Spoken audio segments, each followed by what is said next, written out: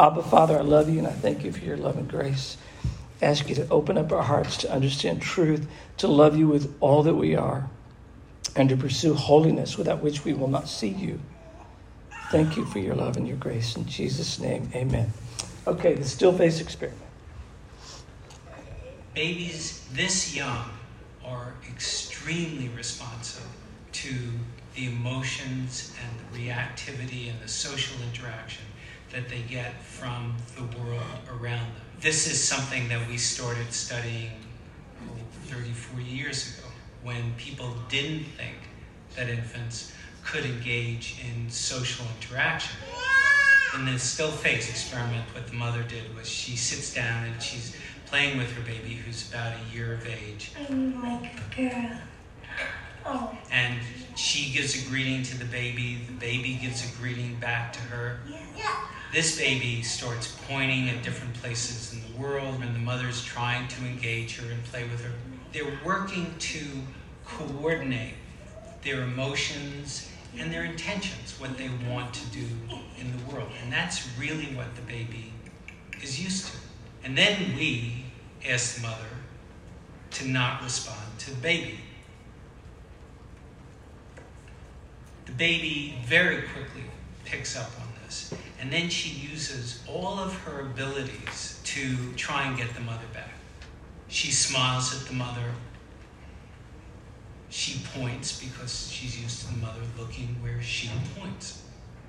The baby puts both hands up in front of her and says, "What's happening here?" She makes that screechy sound at the mother, like, "Come on, why aren't we doing this?" Even in this 2 minutes, when they don't get the normal reaction, they react with negative emotions, they turn away, they feel the stress of it, they actually lose control of their posture because of the stress that they're experiencing. Okay. I'm here. And what are you doing? Oh, It's a little like the good, the bad, and the ugly. The good is that normal stuff that goes on, that we all do with our kids. The bad is when something bad happens, but the infant can overcome it. After all, when you stop the still face, the mother and the baby start to play again. The ugly is when you don't give the child any chance to get back to the good. There's no reparation, and they're stuck in that really ugly situation. Thank you so much, David and Stephen, for running that. So let's look at going deep here with Scripture. We're going to cover a lot of Scripture, and so we're going to work hard. The value of that simple little 2-minute video is it's fascinating that the 12-month-old mommy's face was that far away, and yet they began to be immediately distressed. The little girl began to be profoundly distressed because mother was not responding. Okay. Now, I want to make a comment that is not a part of the teaching, but I think has value. When you guys are at the dinner table, please put these away and give your family, your children, your spouse eye contact and engage them with smiles. It is so important to do that, all right? So the key idea here is that our brains, adult brains and newborns, have systems, complex systems to read faces, right? And some of you ladies have superpowers on reading faces. A woman can walk into the room and there's 30 women in the room, and she will scan that room and she will know exactly what's going on with all 30 women in just about a second and a half. They got that kind of superpower. Us guys are like, huh? What? You had a rough day? I didn't know. And it's like it's a little harder for us to read faces sometimes. But moms, wow, they had that ability. So we're going to tuck that one away. Let's dig into this. So this is from a study that's a few years old about the kinds of things you say at home all right? And how a parent talks to the child and the attitude that a parent uses to talk to the child. Can you imagine a parent talking about life in general, just life in general? Okay, let's just say the blue sky, right? Well, I just hate the time of year. It's cold, it's dumb, and blue sky is stupid. It's, you know, what if, I know, isn't that silly? I don't talk that way, really. That's so negative. That's negative, right? Look at this line in yellow. Children from families with professional backgrounds experienced a ratio of 6 encouraging engagements for every 1 negative or discouraging engagement with their kids. Families with working class, from a working class dynamic, it was 2 positives to 1 negative. And families on welfare, an average of 2 negatives to 1 encouragement. Okay, soak that up.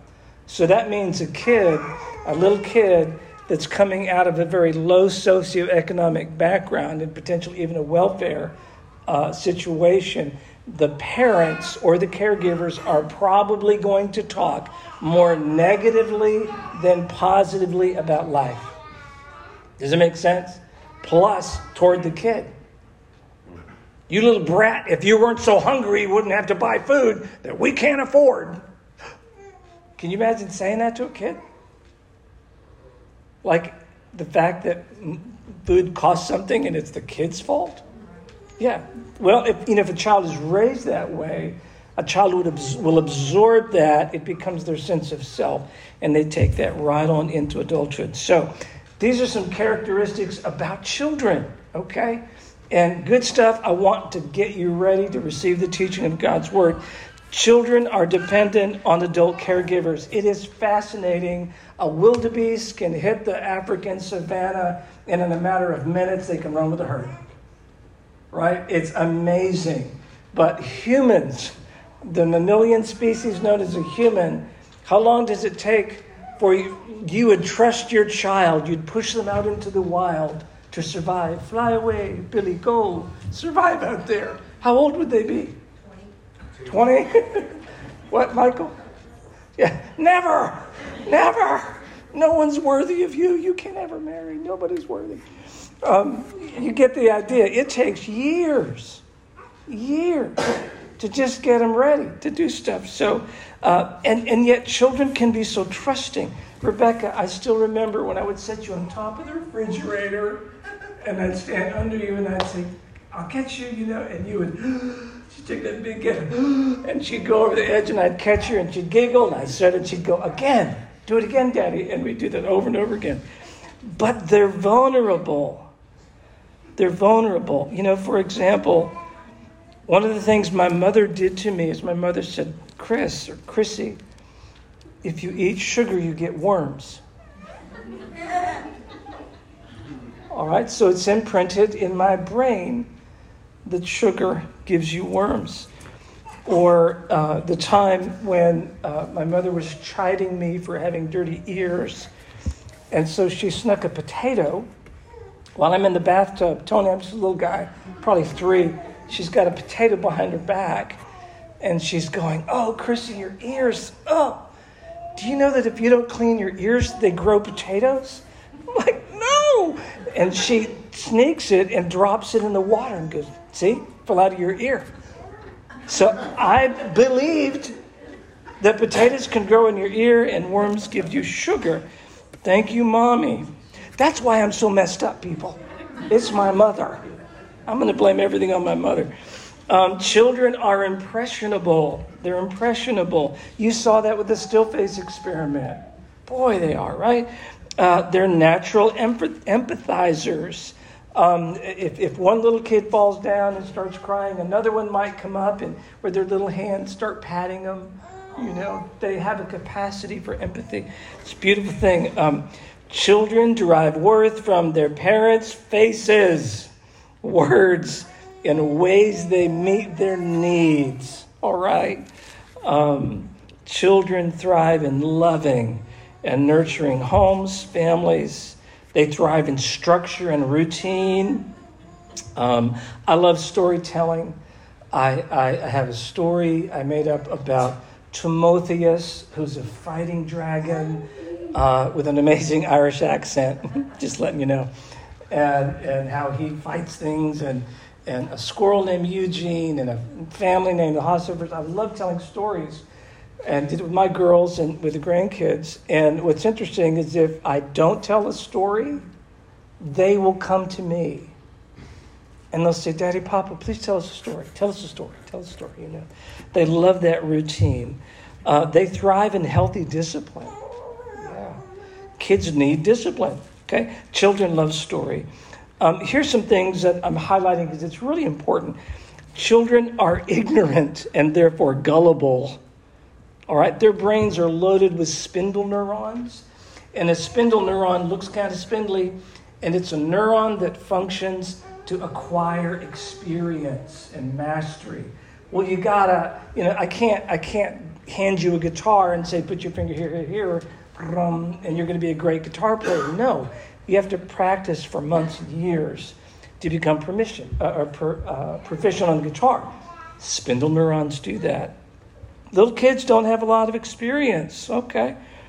A child's head is proportionately large in comparison to its body, and it tends to impede mobility. When you take a little neonate and you sit them right up, what happens? Whoa, that head will go back. Or, they got a big head for the size of their bodies, right?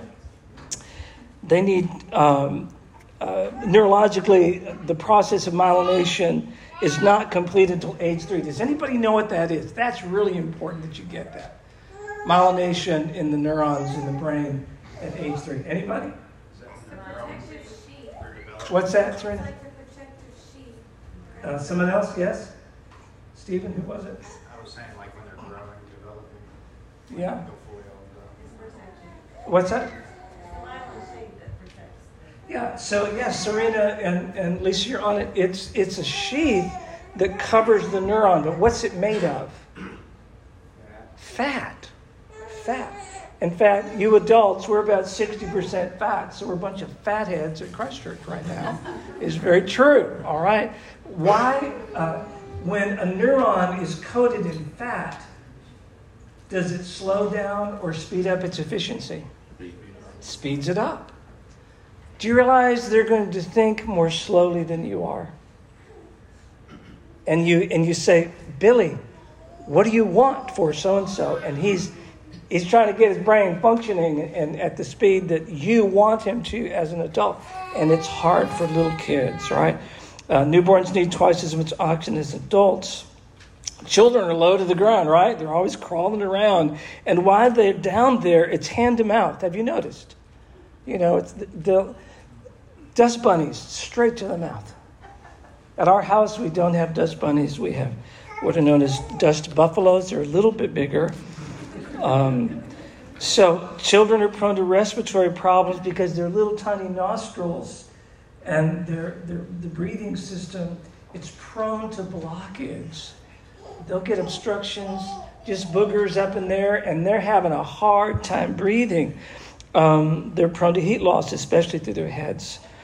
They struggle with verbal communication skills. They struggle with memory, struggle with communicating what hurts, what they need, what they want. Children have a poor sense of control. Now, appreciate that. And therefore, they're fearful. So, by the way, I see a lot of people each week, 25, 30, sometimes 35 or more. And many of the people that see me all identify that they struggle with anxiety. Okay? Think about it for just a minute. If you had full control, what would that do with your anxiety?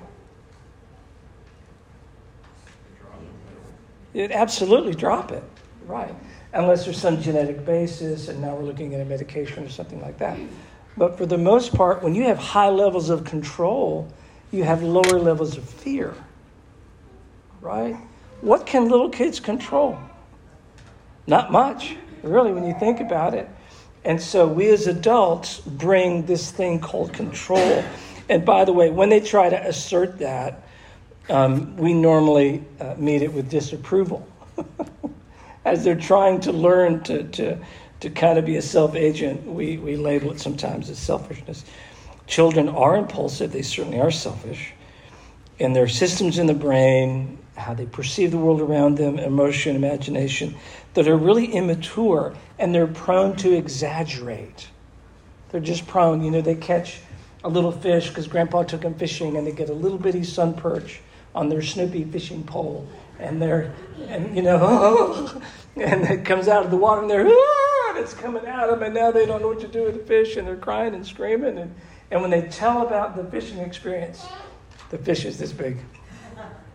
And it might not be in terms of empirical measurement, but it was emotionally. It just felt big, Stephen. That doesn't change in your 40 years. No. So the wives are going, he's describing my husband. This is all there. So, all right, let's dig into God's word. You ready? These are some uses of the term paideia or paideon, child, in the New Testament they're going to go into a bad category. When I was a child, I used to speak like a child, think like a child, and reason like a child. When I became a man, I did away with childish things. Is Paul talking about spiritual maturity or physical maturity? Physical, certainly. Absolutely, Tony. Yep, certainly. And yet he's applying it to a church that implies spiritual maturity. So it's kind of both and, right? This is an interesting one. I'm not sure if you guys are familiar with it. 2 Corinthians 12:14. Here for this third time, I'm ready to come to you, and I will not be a burden to you, for I do not seek what is yours financially, but you, for children are not responsible to save up for their parents, but parents for the children. And I will most gladly spend and be expended for you, for your souls. And if I love you more, am I to be loved less? It's interesting that Paul grabs an idea that comes out of Greek culture, Roman culture, that the obligation to be a provider falls on the parents, not the child, right? And I'm just simply introducing an idea, and we're going to move on quickly. It is abusive, it's irresponsible to expect your child to parent you. Can we just tuck that one away? It's not right to expect your child to parent you. Now, in the latter years, the geriatric years, that changes. And there's lots of scriptures that talk about caring for the elderly. But you need to get that. What about Galatians 4:3? So we too, when we were children, were held in bondage under the elementary principles of the world. What's Paul talking about when we were children? What do you think he's talking about? He's talking about before you're a Christian.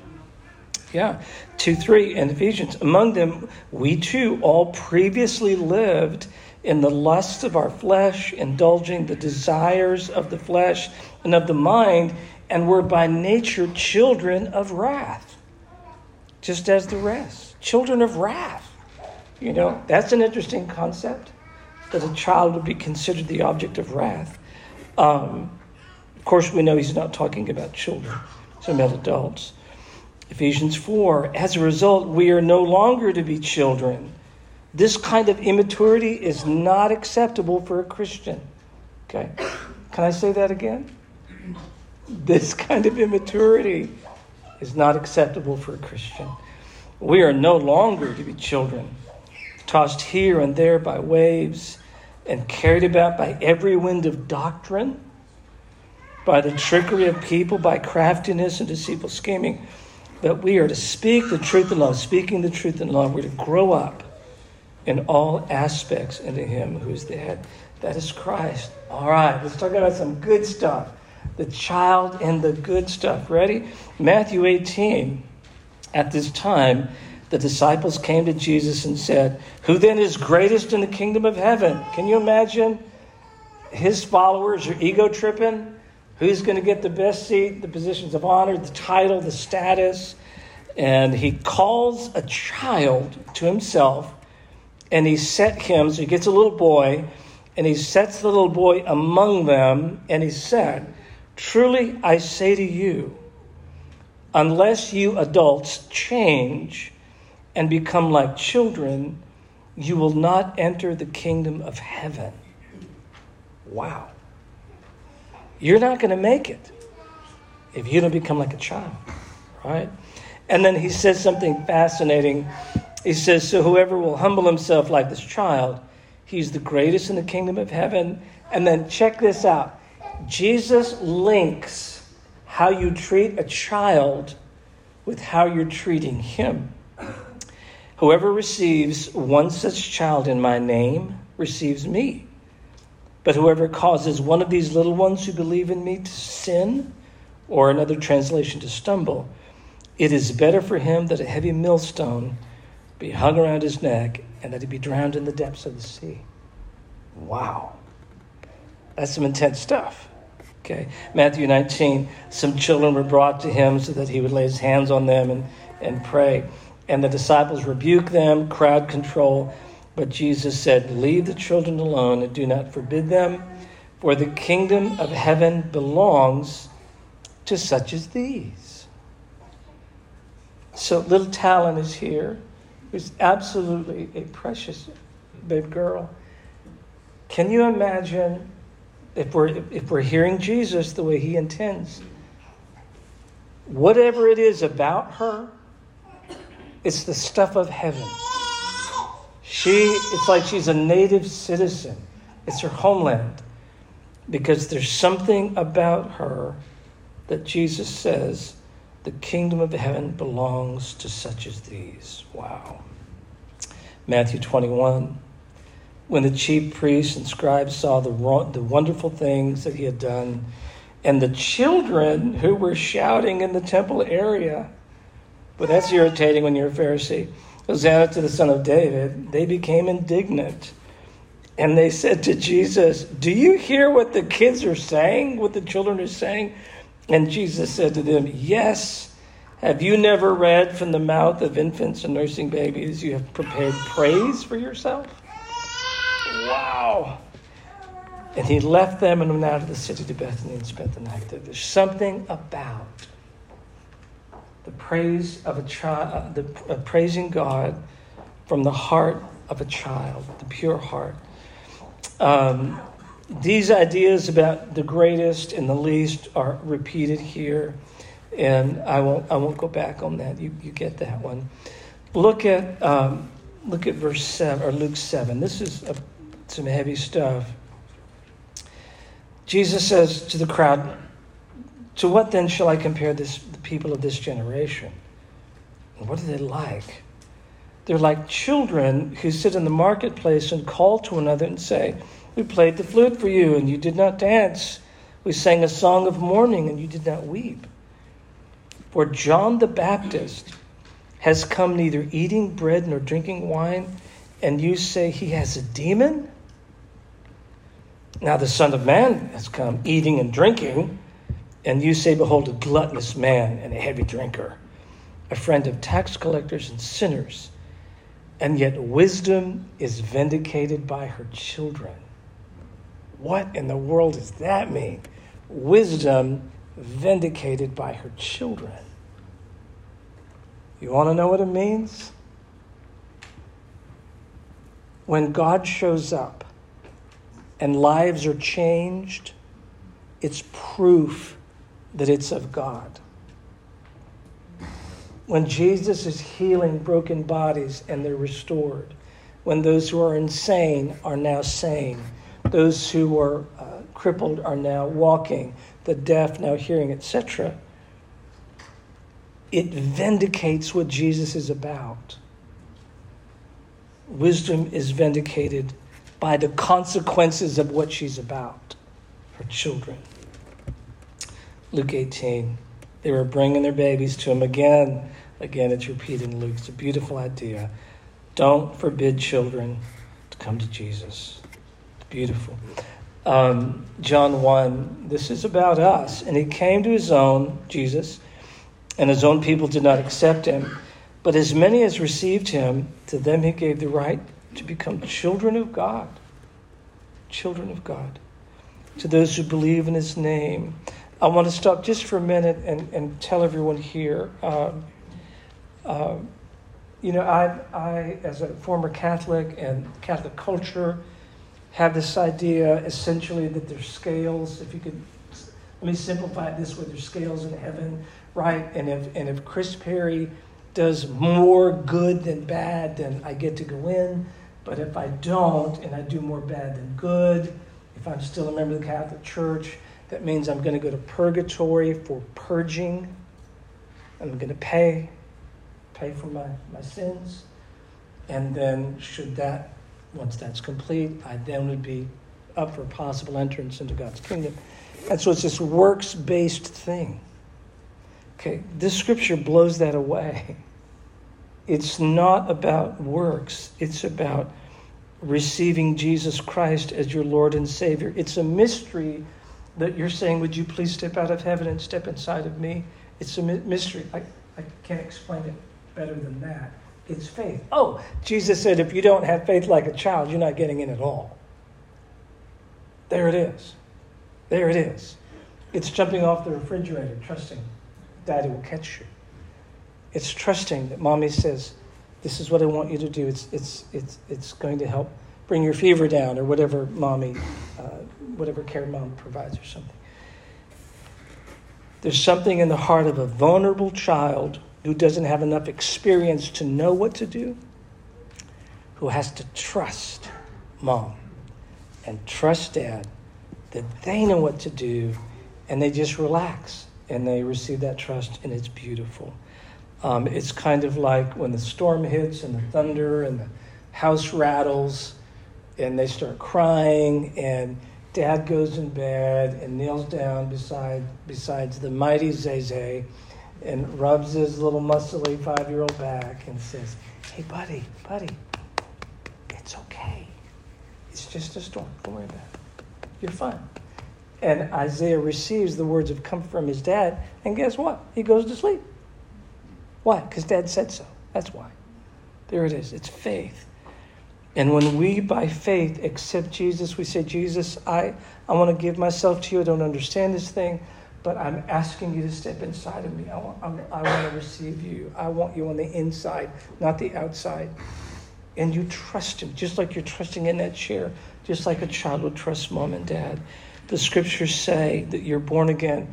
In fact, the scripture says that whoever comes to Jesus, and he will in no way, in no manner, cast them out. And when you're born not of blood, not of the will of flesh, nor of the will of man, but it's of God. It's something God accomplishes. So, big text in Scripture. This is John 8. It's all about Jesus going at it. They're throwing the verbal punches back and forth. And Jesus says, look, you guys are children of the devil. He calls it for what it is. Let's just go on here. John 13. Look, this is John. Now, he's pretty old, by the way, when he's writing this. And John 13, look at what John says. Jesus is speaking. Little children, I'm still with you a little longer. You look for me, but you're not going to find me. Look at 21:5. Jesus sees them again and says, children, do you have anything to eat? Romans 8, we've been given a spirit of adoption, not a spirit of slavery, so that we can be sons and daughters. It's a gift, children of God. 1 Corinthians 4, I write these things to admonish you as my beloved children. It's interesting that Paul considered the church at Corinth his kids, and he was the spiritual dad. He describes Timothy as my beloved and faithful child. Yeah, beautiful. 14:20, extremely important. Please lock this down in your minds. Paul makes it clear, brothers and sisters, do not be children in your thinking. In other words, Zach, think critically. Think critically. But regarding evil, be completely stupid. Be like a newborn. The terms are really unique. Paidion, a child, right? And then the newborn. Be like a newborn. Be absolutely innocent regarding evil, but be brilliant and smart and discerning regarding your thinking and your faith. All right, let's move on. So if we kind of group this up, this is what you're going to get. We group it up. All right. The column on the left speaks about people who are born again, adults who are born again, adults with childlike faith, or adults with immature faith. If you remember, like the story of the storm on the storm on the lake, and Jesus is asleep, and he wakes up, and he calms the storm, and he says to them, "What's going on? Where's your faith? Why is your faith so small?" So this is adults with an immature kind of faith. But then child language is used for adults who are of the world, even of Satan, or adults rebelling against God. They're the children of wrath. All right, Christ Church, I'm asking you to stay focused on the teaching. Okay? We don't speak up because we didn't get picked for the kickball team in the 3rd grade. I'm sorry, that's not what this is about. All right? This is about speaking as though God's speaking through you. It's about honoring God's word. It's always being polite and dignified, always. And we speak to build up one another and strengthen our faith. And we are careful to never offer the counsel of hypocrisy. I don't want a drunk advising me about self-control. Okay? Yeah. You are the gifted body of Christ. I'm going to let these scriptures sit with you right here. Walking through what we've done about children. And now there's some ugly things about children in the New Testament. But there's some bad things that we got to be careful about. We can't be like little children in our brains and believe anything.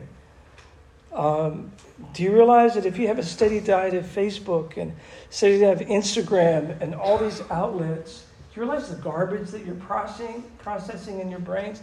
And you're going to believe no matter what, CNN, ABC, ABCDEFG, whatever they say, you're just going to soak it up.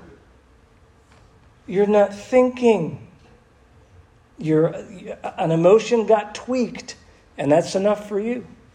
But you think it's truth because you got an emotional twinge. No. You're the gifted body of Christ. How could you encourage us, me included, to move away from immature, childlike things, putting childness away, putting away childish things, and to become a man, to become an adult, to become a woman, and yet maintain a child's heart, the pure faith? How do we do it? You're the church. What would you say? Janice? When I really became serious about my walk with Jesus, I did put away a lot of different programming on television. I put away listening to different types of radio stations, and spent a lot more time in the Word. And I'll tell you, this world we are swimming in right now is just full of evil. And if we allow that into our brains and in our eyes and ears, it will affect us. It's just like you protect your child from not maybe giving them your phone or not letting them watch violent TV shows. I think that God wants us to protect our minds like that also. Oh, sure. Absolutely. Thank you, Janice. Thank you. Someone else? Why does this matter? How do we live it out?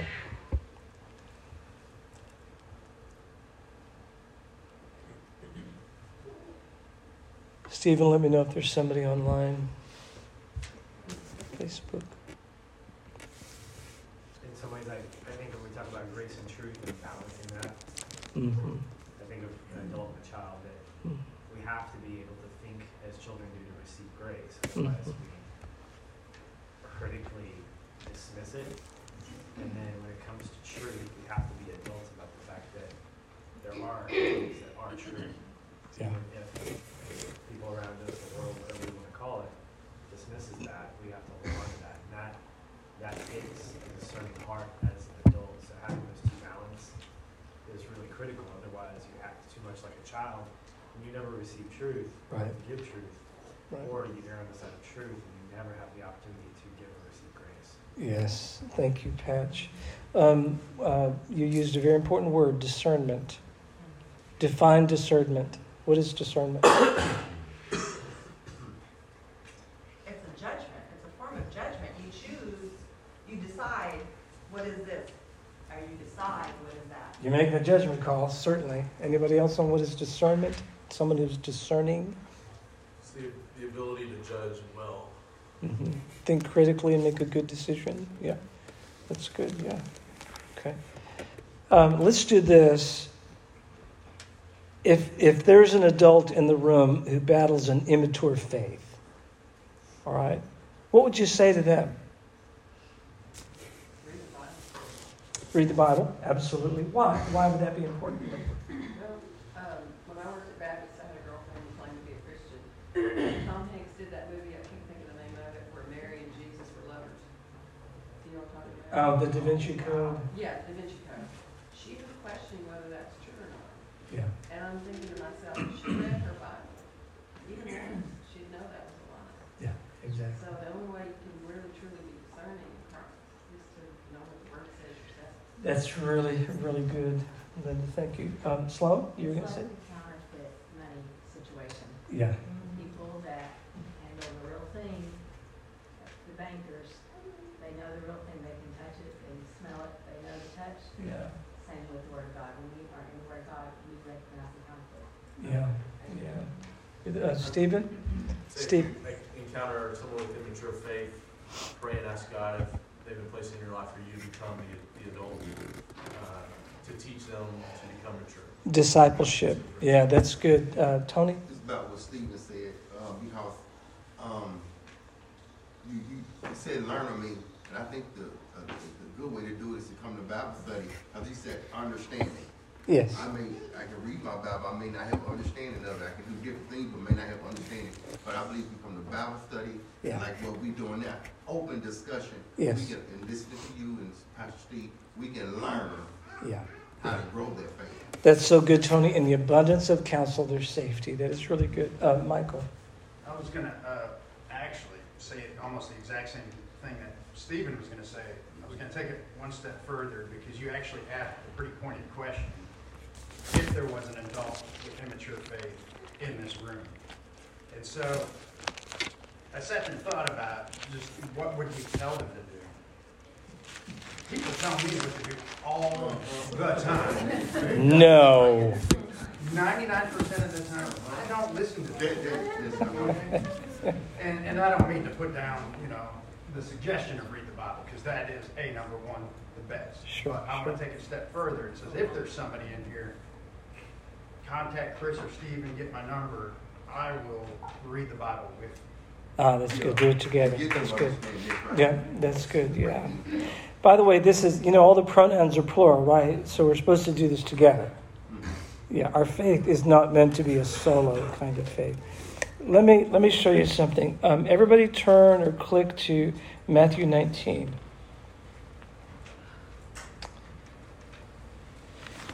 Matthew 19. And we're going to, remember all those big, heavy-duty words I showed you earlier? We're going to kind of use those.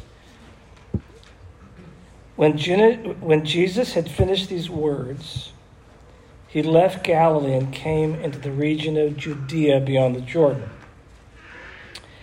And large crowds followed him, and he healed them there. Some Pharisees came to Jesus, testing him and asking, "Is it lawful for a man to divorce his wife for any reason at all?" And this is what Jesus says.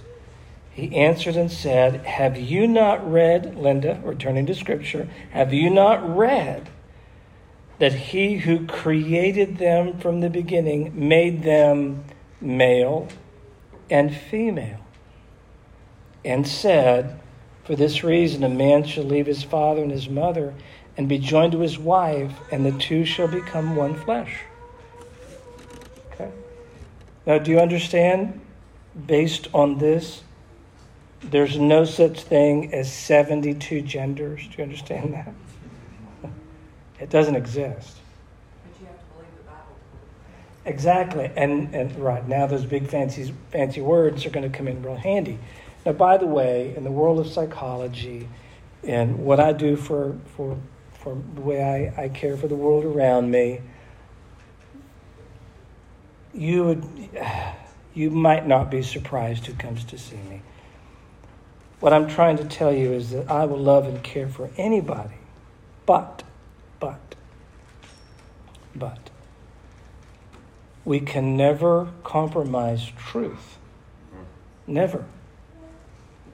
Okay? And what I'm trying to say is that if you take a little child and you tell them that they have choice about these things, by the way, any psychologist worth their weight in salt knows that a child around ages 3, 4, and 5 begins to question some things about themselves and their body. It's very normal, actually, very normal.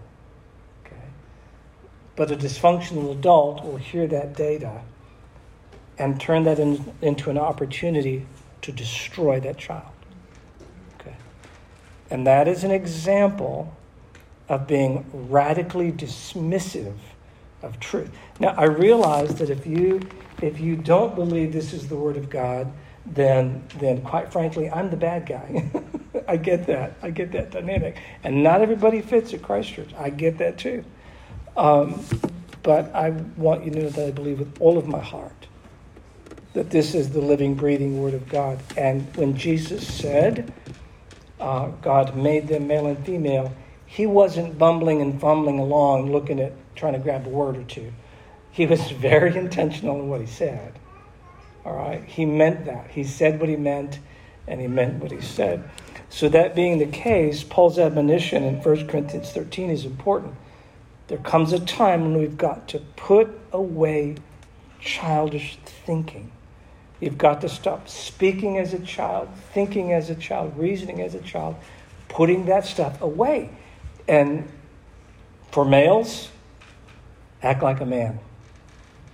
I mean, act like a man. Ladies, act like women. Women of God. It's a brilliant thing. Okay. The Lord put this on my heart for some time now, and I'm glad I get to share the truth with you. Can I say thank you that we're in this together, and we're kids growing, being wise and yet innocent. Jesus said, I want you to be innocent as a dove, wise as a serpent. Paul said, I want you to be smart and mature in your thinking, but regarding evil, I want you to be completely innocent. Same thing, different language. We're in the world, but we're not of the world. Okay, I could go on, but the hour's late. So I want to pray over you and ask God's favor over you. Father, thank you for the love and grace that you give. Thank you that nothing separates us from your love, and that you're a good Father, and we can behold your face, and you love us, and we can come to the throne with confidence, boldly, knowing that you will not shun us and turn us away. Lord, thank you so much for these things. We love you in Jesus' name. Amen.